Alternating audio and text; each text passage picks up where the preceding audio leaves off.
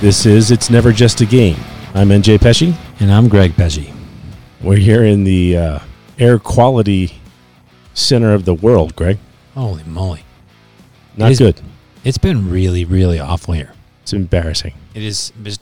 But this is one of those times where it's actually not our fault. I mean, what are we going to tell people?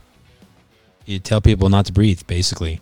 I mean, yesterday you could not. We have large mountains here. Yes. You couldn't see them. Couldn't.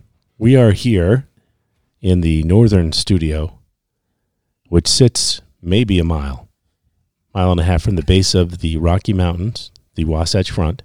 Yep. Can't see them at all, Greg. Nope. Could not see them at all. All this stuff is coming from Northern California and Oregon. We can't redo the jet stream right now, so we are stuck with. I don't ever remember it being this bad.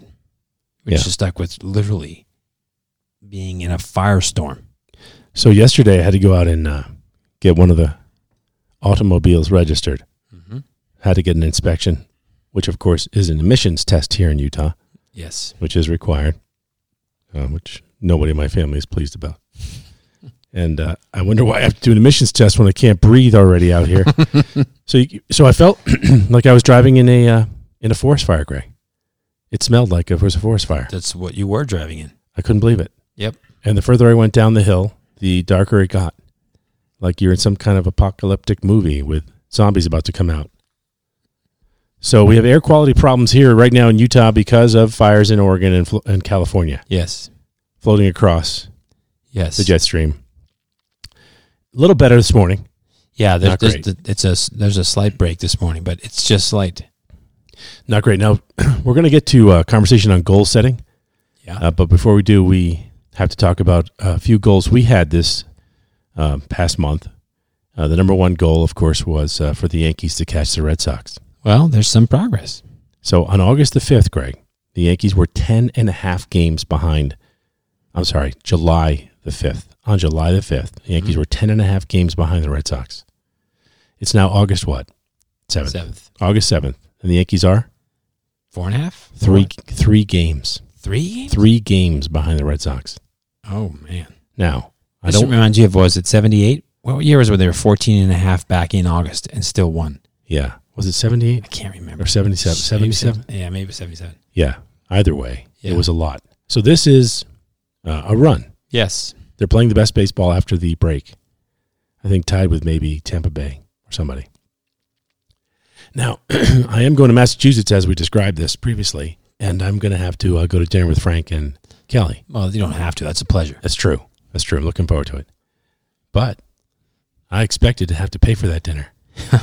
I've got 2 weeks, and the Yankees play the Red Sox a bunch of times. They do. They'll be in the stadium, I think, like the 17th and 18th or something like that. So who knows? Maybe I don't have to pay for that dinner.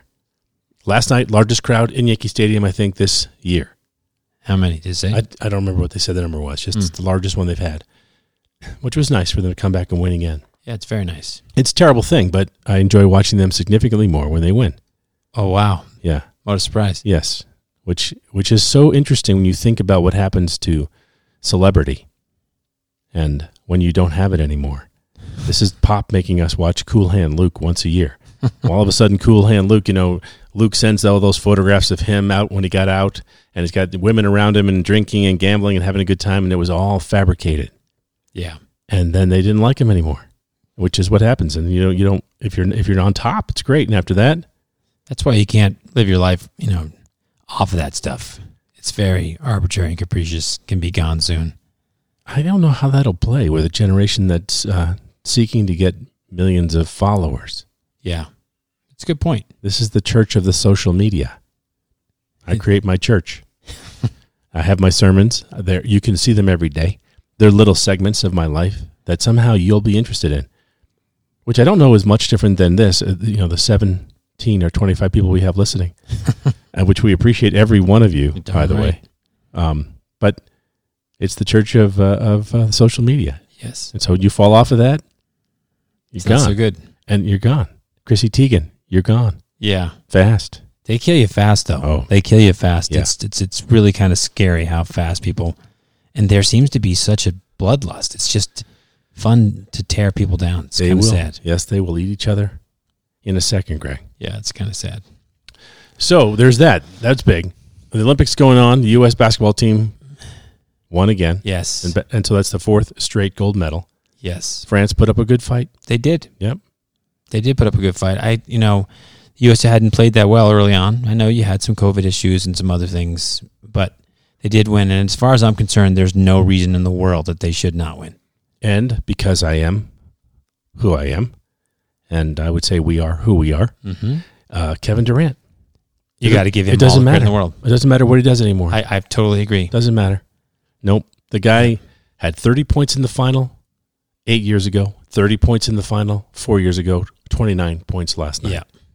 This is a man who's won the MVP, I think, once. Yeah. I think he's been the finals MVP twice. He's been a scoring champion, I think, 4 times. He was Rookie of the Year. He blew out his Achilles in a pretty nasty thing just 2 years ago. He's already won twice, just tied Carmelo for 3 times. He doesn't have to be here. No. He doesn't have to take that risk. He's 32. He'll be 33 in September. I say God bless Kevin Durant. Yep. And I say, you know what? The fact that he would do that he is a true American hero. Yeah. So okay. So he plays with Kyrie Irving, who's a weird dude. And I don't really look to see Irving winning anything making me happy. But if Kevin Durant wins the NBA championship anytime again, I have no problem with it. I want him to win all the time. None. So to me, he's now in a level with Carmelo as far as just being completely dedicated to American basketball. Listen to this Americanism, man. Let's do it. Let's do it. And plus, we beat Mexico in the what do you call it? The Kanaka, the CONCACAF Gold Cup. CONCACAF have a decaf cup, whatever that was, Gold Cup, which was great. Copa de Oro. And that was not even our best team. Correct? No, they'll argue that wasn't totally their best team. Yeah. They had more of their best than we did. It was our C team. Yeah, but pretty darn good C team. Pretty good, man. And I'm liking Hoppy. Yes, I like that dude. He does come with a little attitude. He's got something going on. He'll fight you. Yep. I like that. Yeah, so that team, it'd be interesting to see how they mesh together, the U.S. men's national team. Unfortunate for the women's team in the Olympics. Yeah. Not good. No. Maybe it's important to just focus on the game. Yeah. Focus on what you're there for. You're there to play the game. Yeah. You're not there for constant commercials. Too many commercials. A lot of commercials. Life is a commercial, man. Yes. That's all it is. We all need commercials, but play the game. I like to say I have a frog in my throat, but I think it's just the smoke. It probably is. So this is perfect, though, I have to tell you. Now, it's better today. It's a little better, and it's cooler right now. It is. And the wind is blowing. And that's nice. That'll get things moved along. However, it is Saturday morning in the studio. And what would normally happen now, and it's already been suggested upstairs, that today's a great day for yard work. Yes. Saturday, get going. Got a lot of yard work to do. Now, what I love about Marianne is she doesn't actually think I'm going to do any of that. She has a historical context. Very hard work. She's a hard worker, Greg. Never stops working. She's a very hard worker. And so she'll just go about her business. And I'll be laying by the pool in a chair, and she'll be weeding, and then she'll wave at me, and like she's happy. She loves to do it. But I said to her, I don't think it's safe for you to do that. Exactly. It's dangerous out there. Yeah, I just don't need to be watching that while I'm doing nothing. No. I don't need that. I actually wanted to go running this morning, but I'm not doing that with this. Can't do it. Nope. Again, another reason we don't have to go outside and do a walk with the dogs. It's much better than yesterday, but these are things we work on. How do we, how do at least I avoid having to do any kind of yard work? It harkens back to a conversation we had back in Ohio way back when with the family doing the number one thing that kids hate to do in my family, which was weeding. Yeah. Weeding. And as they were weeding or attempting to weed and not really doing anything, Rosanna was sitting in a chair weeding. Well, and aeronomically, it was effective. I said to her, "What are you doing?" "Dad, some people are good with nature and other people are good with people. I'm good with people." What's happening? You're going to weed like the rest of us and not going to do that chair except for Christian. We're going to give him a break. That'll mean you guys want to kill him again. So we'll just do that kind of thing. So speaking of Rosanna is now she's in Boulder, Colorado with her family. And my son-in-law, Doug, is participating in an Ironman. competition, which has led us to have this conversation we're going to have about goal setting today. And his goal is to complete this Ironman competition in less than 6 hours. That's amazing. And so what he has to do, he's already done the first part, which is a 1.2 mile swim. That's a long swim. It's a long swim, Greg. That's a long swim. It is, really. I mean, we were when we swam, we were sprinters. I mean, the 100 meters at the time was the most we ever would do in anything. I don't remember ever swimming an event above 100 meters. Honestly, I find swimming to be really taxing. Yeah. Like, I can go and I really don't have a problem running, not those kinds of distances, but 7, 8, 9, even 10 miles doesn't bother me at all. You put me in a pool and say, go swim 10 laps without stopping, and I feel like I'm going to die. Yeah, it's a lot. Yeah. It is really a lot. And you just have to, mentally you have to be fit to do that. Yep. So for swimming, it just is a weird thing. So we never did more than 100 meters. At least I never did in a race. And so a mile, 0.2 in a swim. Then you come out of that and you transition to the biking portion of this program. And you put on your little bike shoes and you start running up the hill with your bike to get into the formation. It's a 50-mile bike ride. Wow. It's a lot. That's a long distance. But I think the 50-mile bike ride is in the middle in my mind. It's in the middle because it's the place where you can rest mentally. Maybe. If it's not mostly uphill. Swimming, you can't because you drown. And then the run thing is so then it's a half a marathon after that. Now, I know we have some listeners and certainly the children of some listeners who do this. And I don't have to ask the question why. But that's a lot, man. It's a lot. It is a lot. You got to do a lot of training for it. And mentally, you have to be fit enough to do that. So this is a goal that he's set to do. So made us think maybe we should talk about goal setting. Some of the experiences that we've had. And we're going to go through some theories we have here. Like we're going to build this off of Dr. Edwin Locke's theory on goal setting, which happened some 50 years ago, Greg. Maybe 60 years ago. Okay. Now I think about it. So it was a period of time when there were a lot of studies being done. People like Maslow had done his stuff about hierarchy of needs. We'll talk about McClelland and his 3 needs that people have. And then this goal setting piece in here, a lot of it for the context of work at the time for people to get themselves and teams committed to whatever it is they're going to go do. Mm-hmm. But the fact that you had somebody thinking, 60 years ago and actually talking about goal setting, it seems weird to me. Like people were setting goals well before that, Greg. Yeah, they were. So it just seemed to be a time when all these sociologists and psychologists were doing these studies and becoming famous for whatever theory they had. Yeah. So anyway, so let's just do that. Let's take a look at this. Making noise in the studio here.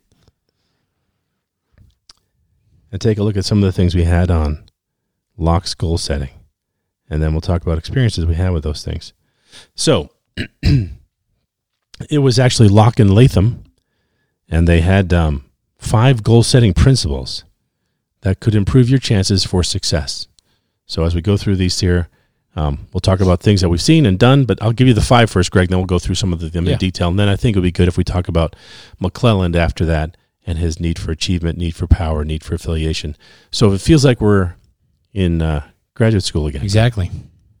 Where's Lee Perry? Where's Lee Perry? Where's Reba Keel? Yes. Kay Kirkham. Yeah.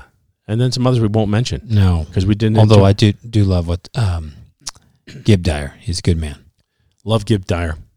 Kay Kirkham, Reba Keel. Yeah, and I loved Bonner-Richie. Yep. Certainly Lee Perry. And that's it. It pretty much stops right there. We're not going to talk about good enough. No. That's good enough. No, we're not going to. And if that makes us petty, small. Welcome to the club. Yep. Yeah. Because this is our show. And we don't have to talk about them because we didn't want to talk about them when we were there. No. In school. Because they put due pressure on us at times, Greg, because of who we were. Exactly. All right. Didn't fit in the mold. I wish they were able to know that we excluded them from this, but they won't know that. All right. Really got the frog in the throat today. So these are the 5. We'll talk about them directly. 1 is clarity. 2 is challenge. 3 is commitment. 4 is feedback. And 5 is task complexity. Okay? So the first part is clarity. This is about setting clear goals. This is where it all falls apart for me. Right here. Stop. Because how does it falls apart for me right here because people say clear goals, and I think what's implicit in that is that you know what you want. That's true. There's my problem. That's true. That's my internal problem. Yes, that's a big picture thing, man. Yeah. That's a big one. Right, we'll pull out. What do you know? What do you want to be when you grow up? Exactly. What do you want to really do? And I watched yesterday. I watched Jerry Maguire for probably the 25th time. Okay, and I'm watching Jerry Maguire, and I realized that movie was released in December of 1996.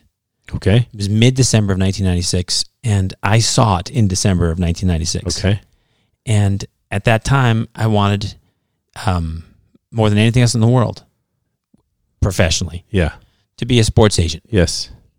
Well, it's 25 years later. I'm not a sports agent. Yeah. But I will say this. Yeah. I thought it was ironic. Yesterday, I received from a wonderful team that we're doing some work with some sanitized contracts so that I could, number one, protect people's privacy, but also so that I could actually get familiar with it, try to build some software stuff. And I thought, I'm actually doing something that I kind of wanted to do just 25 years late. Yeah. Yes. And so for all the people listening right now, particularly the young ones, clarity is very important. It's huge. And then if you are able to pick that goal, if you were to be very specific and say, I want to participate in an Ironman competition in Boulder, Colorado, that's pretty specific. It is. And then you can get more specific about each piece of that thing that you have to go do. But you're right, Greg. I mean, how many times have we said to people, I don't know, people will ask us, well, what do I want to do? And what do I want to be when I grow up? And the answer I give them is, I don't know what I want to be when I grow up. I know what I wanted to be, which was the first baseman for the New York Yankees. Yep. And maybe that's why I have such an affinity for Jason Giambi and Anthony Rizzo, because they're Italians and they're playing first base for the Yankees. Yep. I remember having a conversation with somebody who wanted to move me in a position at Procter & Gamble that I didn't want to go into. And we had just started to work together on this thing. We knew each other for years, and then he had a need that he wanted to fill. He wanted me to work with R&D, and I didn't want to work with R&D. It was time for me to have a commercial experience and work with the people who ran the business unit. That's what I wanted to do. That's what I was supposed to do. That's what I was told I was going to do, Greg. And he said to me, what would be your ideal job? Yeah, great. And I thought that question's being asked because it's not going to be what it is I think I'm going to do right now. Mm-hmm. And I said to him, my ideal job is to play first base for the New York Yankees. That's what I said to him. Then he realized that we have a problem now because he's not playing along with this thing, whereas I'm going to try to move him someplace else. And I said, that's not what I came here for. He mentioned it to me. That's not what I came here for. And then I got feedback that I was an angry young man. Yes. Because I wouldn't acquiesce. Oh. And I did not acquiesce. Good job. And I did what it was I was doing, that I needed to do, wanted to do. And the person who put me in charge of that thing said, you're going to do what I asked you to do. And then later on, he removed that individual and put me in charge of the whole thing. Interesting. Yeah. I digress there, Greg. Angry young man. Yes, an angry young man, because I would not do what he wanted me to do. Excitable boy. That's what it was. Was it Xenon? Warren Zevon. Warren Zevon's excitable boy. But now angry, well. That's what it was. That's because he's angry because he couldn't manipulate you to put you where he wanted to put you. It's all crap. Amen. We're digressing. We are. But that's a life experience, because it is. So clarity. Because my goal, Greg, was not to work with the R&D group at the time. My goal was to actually get a commercial experience. That was my goal. Right. And I was fixated. But you actually were clear about that. And promised that. Yeah. So, and you are, again, I say promised. We're in a system where you have to give some, if not most, of the control over to them. Yes. And them didn't understand why I wasn't doing what he wanted me to do. That wasn't my objective. And fortunately, the person supporting me could make that happen. So subjugation in return for safety. Yes, and it's not even real safety. And I know Christian can take care of this, but it was one of the names. When we can't say the name, it was one of the names start with a K. No. Okay. Oh no! Yes. Absolutely, Greg. Then I know who it is. Yes. Yep. That was that business then. Yeah. And because you had a position of power, you could decide. Yeah. So I said no to that. Well, that's. I'm glad that you've dealt with your anger issues, though. Yeah, absolutely. It's wonderful. And he went up the chain, and the chain killed him. Yeah.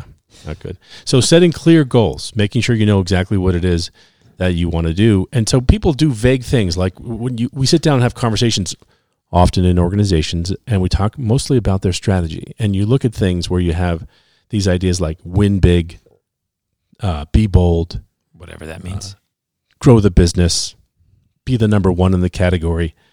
I was having a conversation with the Travel Channel president at the time, working on Travel Channel, and they were saying we're going to be the number one destination for travel. And I thought, well, that's Travelocity, actually. It's not going to be you, ever. You're actually not a travel thing. You're a television show that talks about travel. And somebody called it the Travel Channel years ago, and you're a travel channel. But you're not going to be the number one travel destination. That's Travel Orbitz or Travelocity will win that. TripAdvisor will win that, not you. Right. You won't be. And so being clear about what it is, that's this piece, and making sure we understand that. The second one then is to set challenging goals. And why would that be important? I would think because it would possibly motivate you to be dedicated to it and to work hard at it. I think it's inspiring sometimes. It's also an issue that people have where they set something that's not really possible, Greg. Right. So when we were in graduate school, that we had this conversation about people who have a high need to achieve. Mm-hmm. And this is part of it. You want to set a challenging goal. But they said that people who have a high need to achieve, and I forget what study it was, it said that if they can achieve something once every 3 times, right, they'll take that challenge. If they can achieve it every time, they stop doing it because they know it's too easy. Right. So this is where I have problems with some of these theories on goals, right? Because some people tell you, make sure it's achievable, right? And I think that's true because right now, again, sitting here saying, I'm going to go pitch for the Yankees now at 56, that's not going to happen, right? That's not a real goal. But at the same time, I've come to believe that you should set challenging goals, and because they do inspire you, because they can motivate you, they can get you focused. And it's not the end of the world if you don't hit exactly the challenging goal. And some people think, I have to hit my goals 100%. Right. My feeling is if you have a challenging goal and you get 85, 90% there because you went after something big, look what all you got. Look at all that you did get by doing that. Whereas some people say, that I guess I was unrealistic. That's where I get a little confused. Yeah. So what they would say then is, if you can achieve it every time, they won't do it. Right. And if they can never do it, if they can do it once out of every 10, they won't keep doing the task. Right. They just won't do it. So something that I've done my entire career in organizations is to throw something in a room. Like a ball? Yeah. But not a ball. It's always trash, Greg. Oh. So it's wadded up something. And you would take it and say, let me see if I can throw this thing. And I'm in a room, in a conference room, someplace. It's going to be backhanded over 3 chairs by that table into that trash can. Yep. And no matter what, Greg, every single person in that room gets fixated on that. And then they want to do it themselves. They want to do it. I've done the same thing, Ange. They want to sit down and do it. I said, it's backhanded, man. Backhanded. We're not just throwing. We're backhanded. No look backhanded. And after a while, you realize that's impossible. And I won't do it. But I will do it 10 times to see if I can do it, if I don't get it right away. And the other thing was I used to block people's shots too, Greg. So they're trying to throw something like they're not ready for it. Martin Ryan, one of the greatest guys I've worked with, British guy, ran FemCare, went to throw something in a trash can past me. I just swatted that thing right back at him. He's like, "What's that?" I went, it can be. Yeah, in my house, nobody ever lets that. With all my brothers, you could never get a free shot. So when it's too hard to do. Yep. So we bought the Wella company in Germany, and I was in France talking to the guy running the French business, and I was talking about where we were indexing somewhere around 87% of the goal, Greg. And the goal was already 120% of base. So it was way up there. And I said, Francois, how did we get 120 as a goal? He said, well, at Wella, we just set high goals and we go for it. I said, well, at Procter & Gamble, they will kill you. So if you say the goal is 105 at Procter & Gamble and you get a 95, they will kill you. If you say it's 105 and you get a 125, they will kill you. It means you don't know how to forecast your business. And then you set the supply chain into all kinds of crazy stuff if you're way off that much. Right. And as far as he was concerned, I said, could you tell me, Francois, that we're indexing here and there's a huge gap. Tell me what the plan is to close that gap. And he said, NJ, we'll just knock on more doors. So I said, just give me a minute. I'm going to call my wife right now, if you don't mind, Francois. and tell my wife not to spend any more money because there'll be no bonus this year because Francois' solution is to knock on more doors. We got no chance. And so it has to be achievable. So stretch is good. Yep. If you can't do it at all, then you're probably, it was just a fantasy like me playing first for the Yankees. So I agree with you, Craig. Yep. It's got to be enough that when it happens, something you've done a lot to make it happen. Okay. Then it's about getting commitment. And it's twofold on this one. One is your own commitment to it. And the other one is if you're working with a team, how do you get them committed to that goal? And the best way they describe that is to make sure that you share in the setting of that goal. So it's not just a lay on. Right. Where you walk in and say, you do this. Because when you walk in, when management walks in and says, we're going to do 15 million over last year, people will just say, you're not doing it, I'm doing it. Right. And then they always say, I wonder what his bonus is going to be when we get that. He's going to get a bonus. What are we going to get? Nothing, kind of thing. So securing that commitment. And then maybe underneath that, people set their own goals to help achieve whatever that might be. The next one, Greg, is number 4 is gaining feedback. So getting feedback. How do you get feedback when you're doing an individual goal? Well, if you have some certain metrics, I mean, how about trying to lose weight? There's a scale. Right. That's right. And this is always the one. This always reminds me of Covey's conversation about private victories always precede public victories. Yep. And this is a commitment to yourself. You can't hide from yourself. No. Let's just say you wanted to lose weight and you went in there and you did the Oreo trick that I was talking about last week. Right. Yeah, you can hide the fact that you ate Oreos from whoever is looking at the Oreo bag. But you know you ate it. And by the way, Marianne wants me to say that she's not checking rows of Oreos and that is an overblown conversation about that. But I don't know. Anyway, so you could hide the fact that you ate 15 Oreos. Yes. But you can't hide that from yourself. No. And you can't hide it from the scale. No. And you're just fooling yourself, as the great Styx would sing. Yes. You're just fooling yourself. You don't believe it. No, you don't believe it. So getting commitment to that means it has to be, I think it has to be real, but you also have to get people who are involved in it, as we mentioned, the commitment part and the feedback part. You'll get feedback from people as well. I mean, we talk about life, business, and sports, Greg, and the reason we talk about these things, at least in sports and business, it's public. Very public. If you're a quarterback and your rating is 87% as a QB instead of 110, 105, everyone sees it. No, I was thinking the other day, I've been watching some of the reports out of the Jets camp. I mean, they break down the entire day. They break down every throw. They break down completions. They break down how well the ball was thrown, even if it was completed. It's very, very public. It is. So there's no place to run on that, No. and no place to hide. Jameis and Taysom, going after it for the Saints right now. And I think Taysom has a higher completion rate in practice, Greg. Yep. They're looking at that. A higher completion rate, and don't overblow the fact that Jameis threw an interception in practice. I don't know. I mean, would you have thought about that? No. It's intense. In my opinion, they will start Jameis. You think so? Yeah, because It's safer. and Taysom also gives them something that they don't have if he's the quarterback. Right. They don't have that option to have him run the ball, to have him Catch the ball. Have him block punts. Yeah, they lose that option. I don't know if he'll do the punt stuff anymore now, Greg. It's too much risk. It's very risky. Yeah. But they are measuring every single thing, and it's pretty public at that point. And the things that we lose on that may matter most to us are private. Right. And you have to be committed to yourself. And commitment ultimately is private. To me, it is. Yep. You know whether you're really giving your heart and soul to something or not. Yes, absolutely.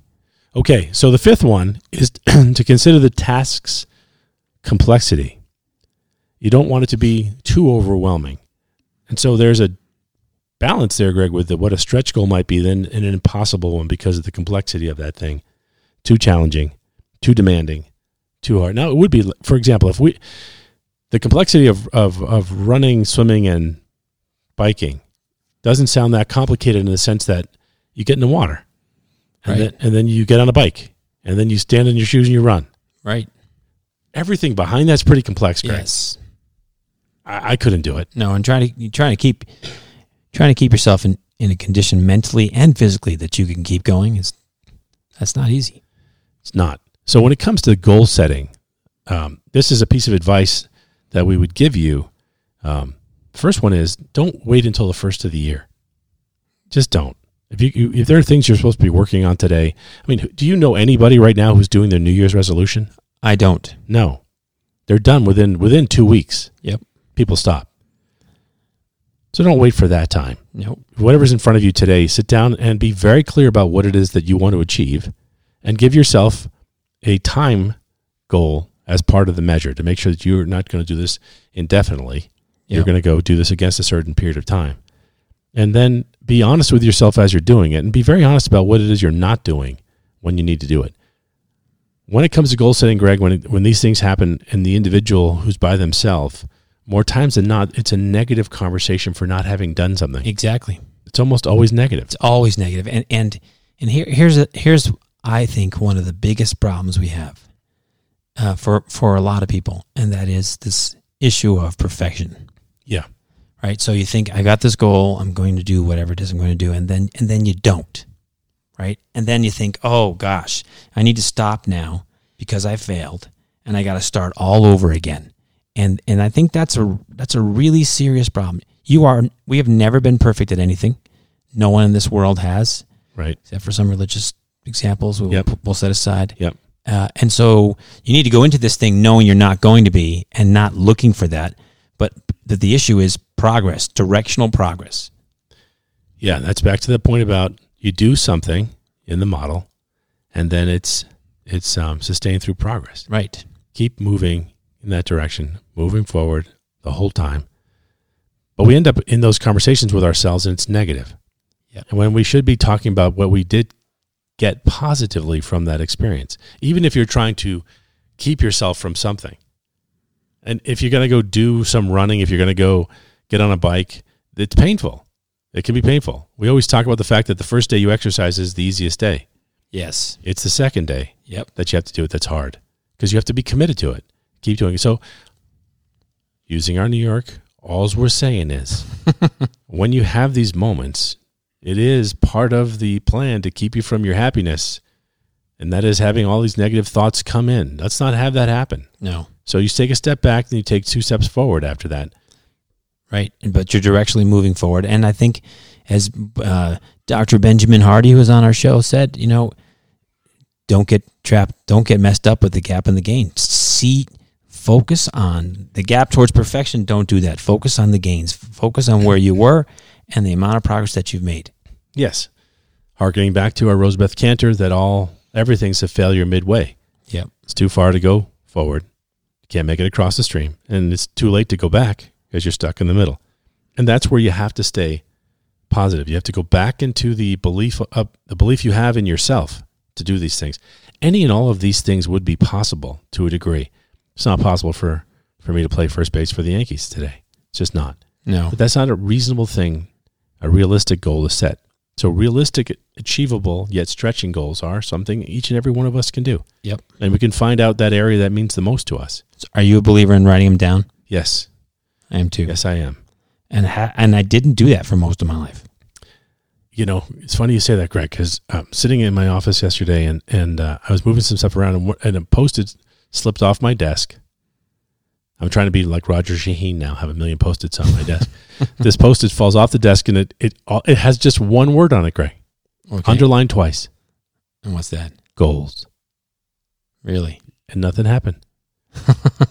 I didn't write anything down. That was it. So, and I do like our 10X guy. What's his name? Grant Cardone? Yeah, Cardone, who writes them as if they've already happened. Yes. And we've talked about this before, but he writes, of course, Cardone's goals are off the charts. Yes, they are. I got 7 houses. I got a beach house. I got a mountain house.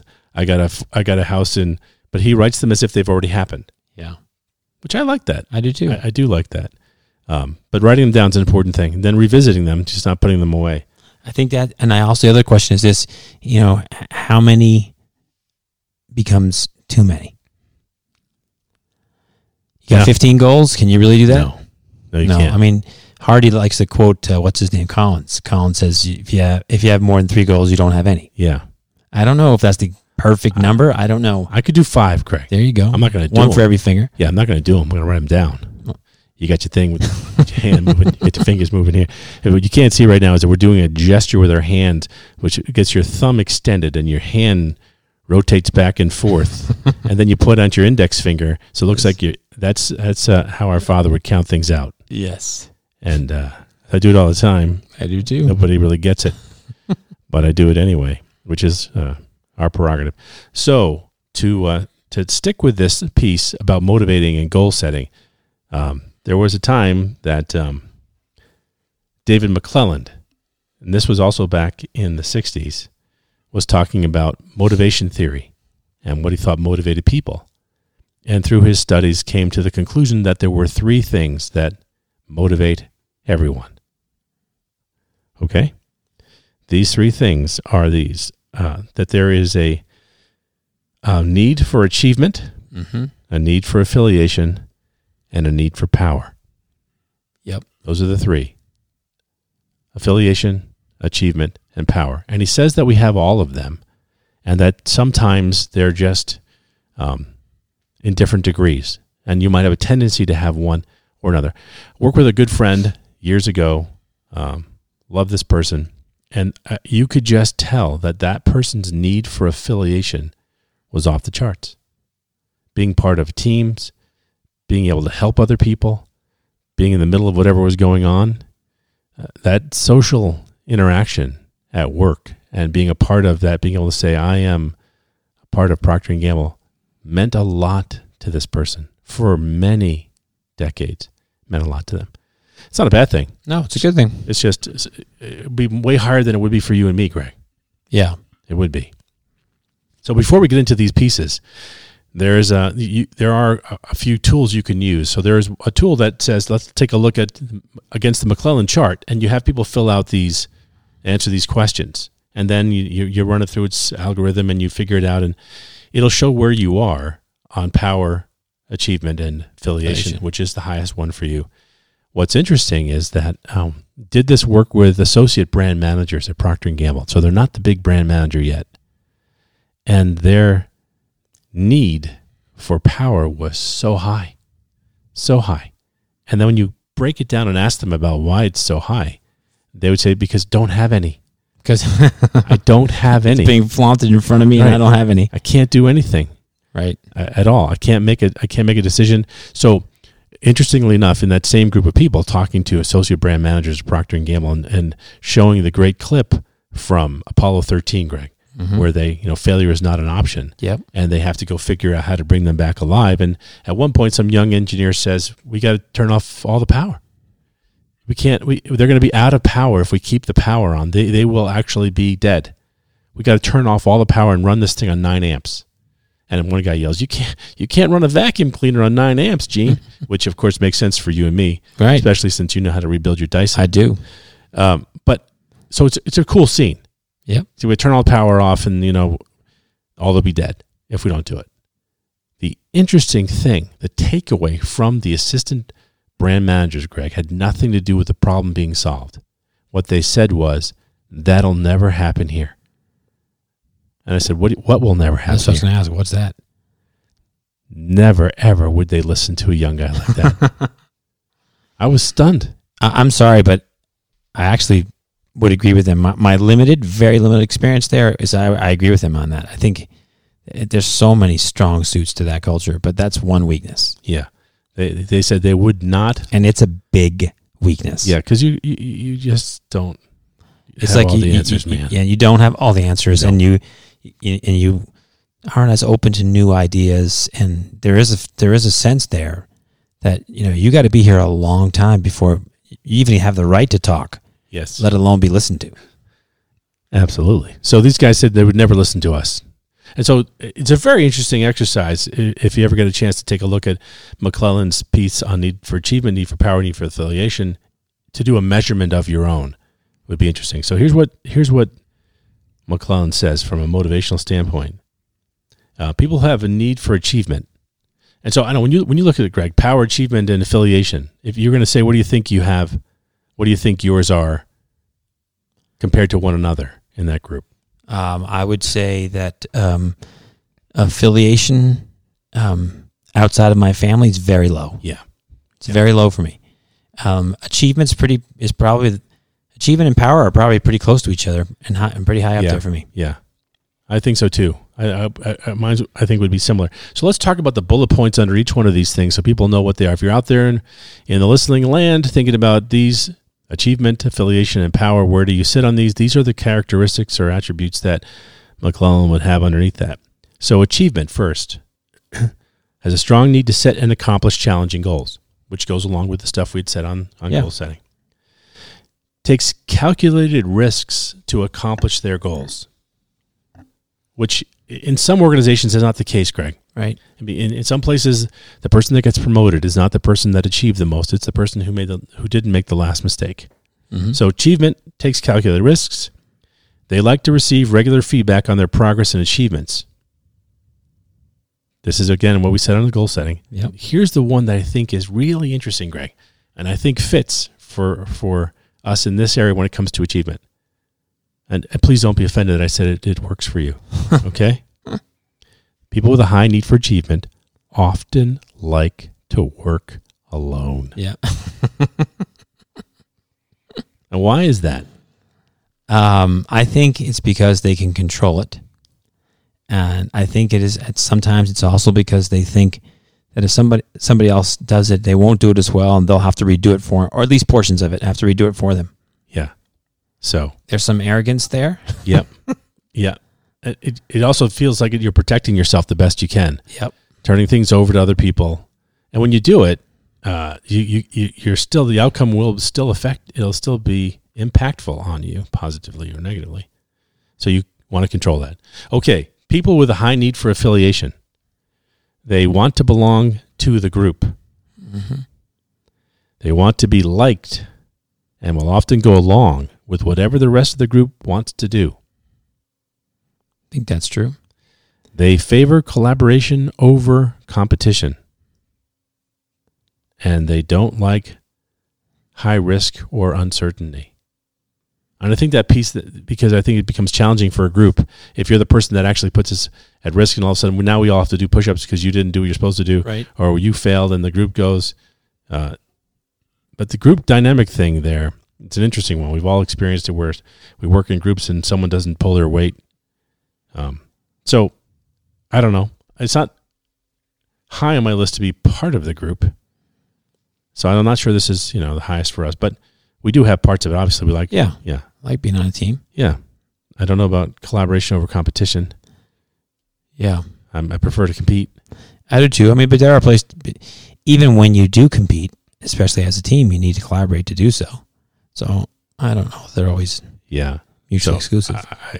Now that, let's go through the power one here, Greg. Okay, here we go. Okay, and this, nobody wants to admit this is what everybody really wants. So let's just do a digression for a second, Greg. It's back in graduate school. When we were there, we had a large array of things that we had to prepare for the comprehensive final in the program. And so what they suggested we do, and we did do with Kate's help, was to divide our class into our study groups, and then have each group focus on one specific thing. So you guys would do culture, we would do power, and someone else would do group dynamic, someone else would work on whatever it was. Mm-hmm. These things we're studying. All of the theories of, McClellan's theories, the rest of the stuff. And that way, when the time came, we'd get together as a group, and then each of us would be prepared for the entire exam, but we would help the other groups with our stuff. Right. Say, here's our presentation on this, and all the theories we've done, and blah, blah, blah. And that way, at least in one area, you'd be more prepared than others, and you could help people who weren't. So we had power and influence. We did too. In our group. And we did an exercise with the class together and the professor, and said, let's define power. And the definition of power, inevitably, Greg, got down to something negative. It became unrighteous dominion. Right. It became people exercising power. And it wasn't a positive thing. It really wasn't. It ended up being a negative thing. Then at the end of that exercise, you tell people now to list the 3 most powerful people in the room. And everybody was upset when they were not on that list. Exactly. After it was described as a negative. Yep. So this is a very interesting one, Greg. Yeah. And I don't know if this isn't the most important motivator for you and me. Yeah. as we read these things. To be honest, to be perfectly honest. I'm telling you, I totally agree with you that I think that people, especially in groups, will be somewhat disingenuous about this because they think that somehow it makes them look bad. But in the end, in their quiet moments, if you told them that they're the least powerful person in the room, it would really upset them. Yes. And I'm afraid when I read one of these lines, the people who know us best say, there you are. Yes. There you are. Read the papers. There's That's your husband. That's your Read husband. the papers. Yeah. So yesterday somebody was trying to quote something. One of the people I'm working with was going to quote this other movie. I said, no, I don't do that. We'll be doing this right here. Look at me. I said to him, it makes no difference to me understand what a man does for his living. Best as his interests don't conflict with mine. So this is the that's your husband. That's your husband. Read the papers. That's, of course, from The Godfather. Yes. Which is an R-rated movie, Greg. I know that. And then if it was to be rated today, it would probably be G compared to what goes on today at PG-13. Yeah. It's crazy. Okay, here is power now. We're just trying to stall. Sure.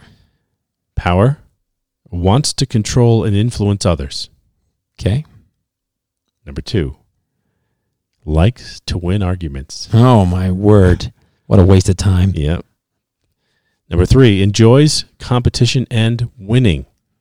Yeah. Not just the competition. We're getting sucked into this vortex. And 4, enjoys status and recognition. Yeah.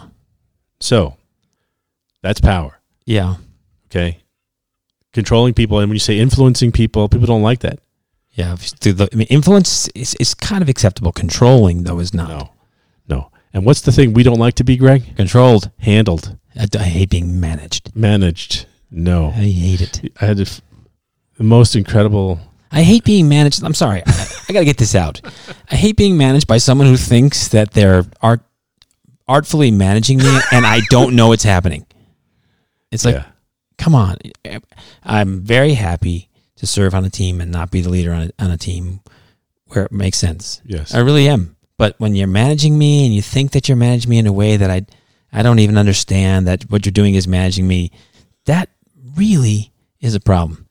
Absolutely. And we're aware of it. Yeah. Yeah. And so being handled, it's not easy for us. So looking at these pieces, I have to say, Greg, I have my favorite executive assistant, Robin, trying to explain to Robin what I needed from her, kind of went like this. I need you to make me do the things I'm supposed to do that I don't want anyone ever telling me what to do.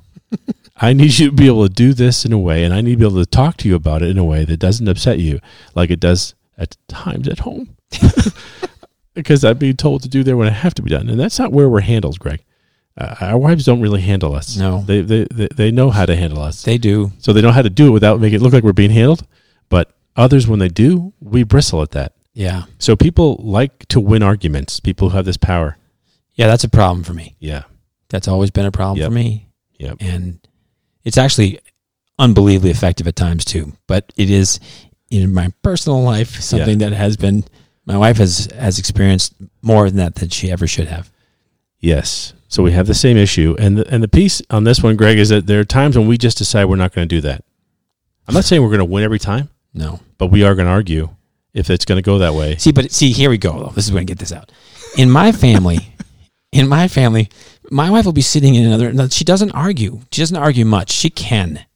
Let's not pretend that she's not effective at arguing, because she's very effective at it. She has very effective strategies, and she's very smart, and she knows what she's doing. But she doesn't like it like we do. Yeah. It doesn't give her joy. It doesn't make her happy. And so I'll be in the kitchen with one or more of our children having an argument that she sees as an argument. Right. It's not an argument. Right. We're discussing a topic. We're taking different sides of the topic. Nobody even freaking cares which side they're on. Right. We're just sparring. Right? It's very unsettling to her. It makes her feel like her house is full of contention. That especially in the Mormon community, that the devil himself is here because it's contention. I mean, let's not talk about passive aggressive stuff, because we got that one in spades. But nonetheless, they will say those people who hate contention love passive aggressiveness. Oh yes. But she'll say that was awful. Yeah. They came here, we had lunch, I made this great lunch, and she made this wonderful food, and all you did was bring hell to our home. The rest of us are thinking, this was a blast. Right. So yesterday, same experience, Greg. We're cooking here, and Marianne comes like, "What's all the yelling? What are people yelling about? What are you yelling at Nello for?" I said, "What are you talking about?" In fact, I don't even right now. I couldn't even tell you what it was that happened less than 12 hours ago or 14 hours ago, and 8 of those I was asleep. So I don't even remember what it was. And she came in thinking, "Why is it? What's going on? Why is this? What's the tension about? What's happening?" Nothing's happening. Yeah. So now, Greg, we said honestly the affiliation's not high on our list. We have a need. Sure. Yeah. So let's go look at the 4 for achievement and power quickly here as we come to an end of this, and say honestly, if you had to pick one of the two. So achievement has a strong need to set and accomplish challenging goals, takes calculated risks to accomplish their goals, likes to receive regular feedback on their progress, often likes to work alone. Yeah. Okay. So that's strong. Yeah. Wants to control and influence others, likes to win arguments, enjoys competition and winning, enjoys status and recognition. So are you asking me? You got to pick one. So power wins. It wins. Power wins. Power wins. And we arrogantly say it as if that's what's wrong with you. Why don't you think that's okay? Power wins, man. It does. Power wins. I do think that achievement is not a distant second. But see, my feeling on the affiliate. Oh, read the affiliation ones. Wants to belong to the group. Okay. What group do you belong to, Greg? So many. What group do you belong to? I'm telling you, we were raised by a madman. Yes. Right? And for us, the only affiliation that mattered was everybody in the room. Yes. Everybody at your kitchen table. Yes. And that everybody outside of that you could love and be kind to and have experience with. But honestly, this is part of our cultural milieu. and that is us and then everybody else. Terrible. And in the end, who you will live and die for is at that table, and everybody else you'd be kind to. Yes. Right? So my need for affiliations in the family. Why is my best friend my brother? Yes. Yes. Right? People will look at that and say, because you guys are messed up. Okay, but you wish you had it, don't you? You wish you had that. Yes. But honestly, there's a weakness, even for things that give you strengths, there's a weakness to it, because maybe you don't have as great a set of really, really close friendships outside of the family. Now, I will admit under therapy, because I have talked to a therapist about this, I don't give a damn. That doesn't motivate me. Right. So that's it. Need for affiliation, wants to be liked. Yeah. But to be liked, you have to go along with whatever the rest of the group wants to do. That's not really a strong suit here. Not a strong suit there. Favors collaboration over competition. Sometimes. Yeah. Doesn't like high risk or uncertainty. Well, that's interesting. Because I think in different periods of my life, maybe that was true. Yeah. So, do we have friends? Yeah. Couple. Do we love them? Absolutely. Very much. Not a lot of them, though, Greg. No. Not a lot. And I say thank you to any and all of them that are listening that put up with who I am. and I explained this to my wife a while ago. I said there are a number of people who've just figured that out. And so they know how to manage me without managing me. Right. And I love them for that. Yes. I get to be who I am whenever I want to be with a small section of people, Greg. Right. That's just how that is. And there are weaknesses to that, but on balance, I think there are more strengths for me. Yes. So the reason I think power wins over the achievement one is because the achievement is in the power one. Right. Enjoys competition and winning. Yep. And so that part of that is that achievement piece in my mind. I don't know. When you do these things, when you take the assessments, they're supposed to be done in a way that you can't trick them. If you're honest about it, it's going to say that one's not better than another, Greg. No. It's just who we are. Yes. And how that works. So having a conversation about goal setting, trying to figure out what it is that actually motivates you. McClellan's got 3 simple things. You can have a bunch of other things that you could say, but these 3 make sense. They do. To look at. And they're not in the sense that you have to have one or the other.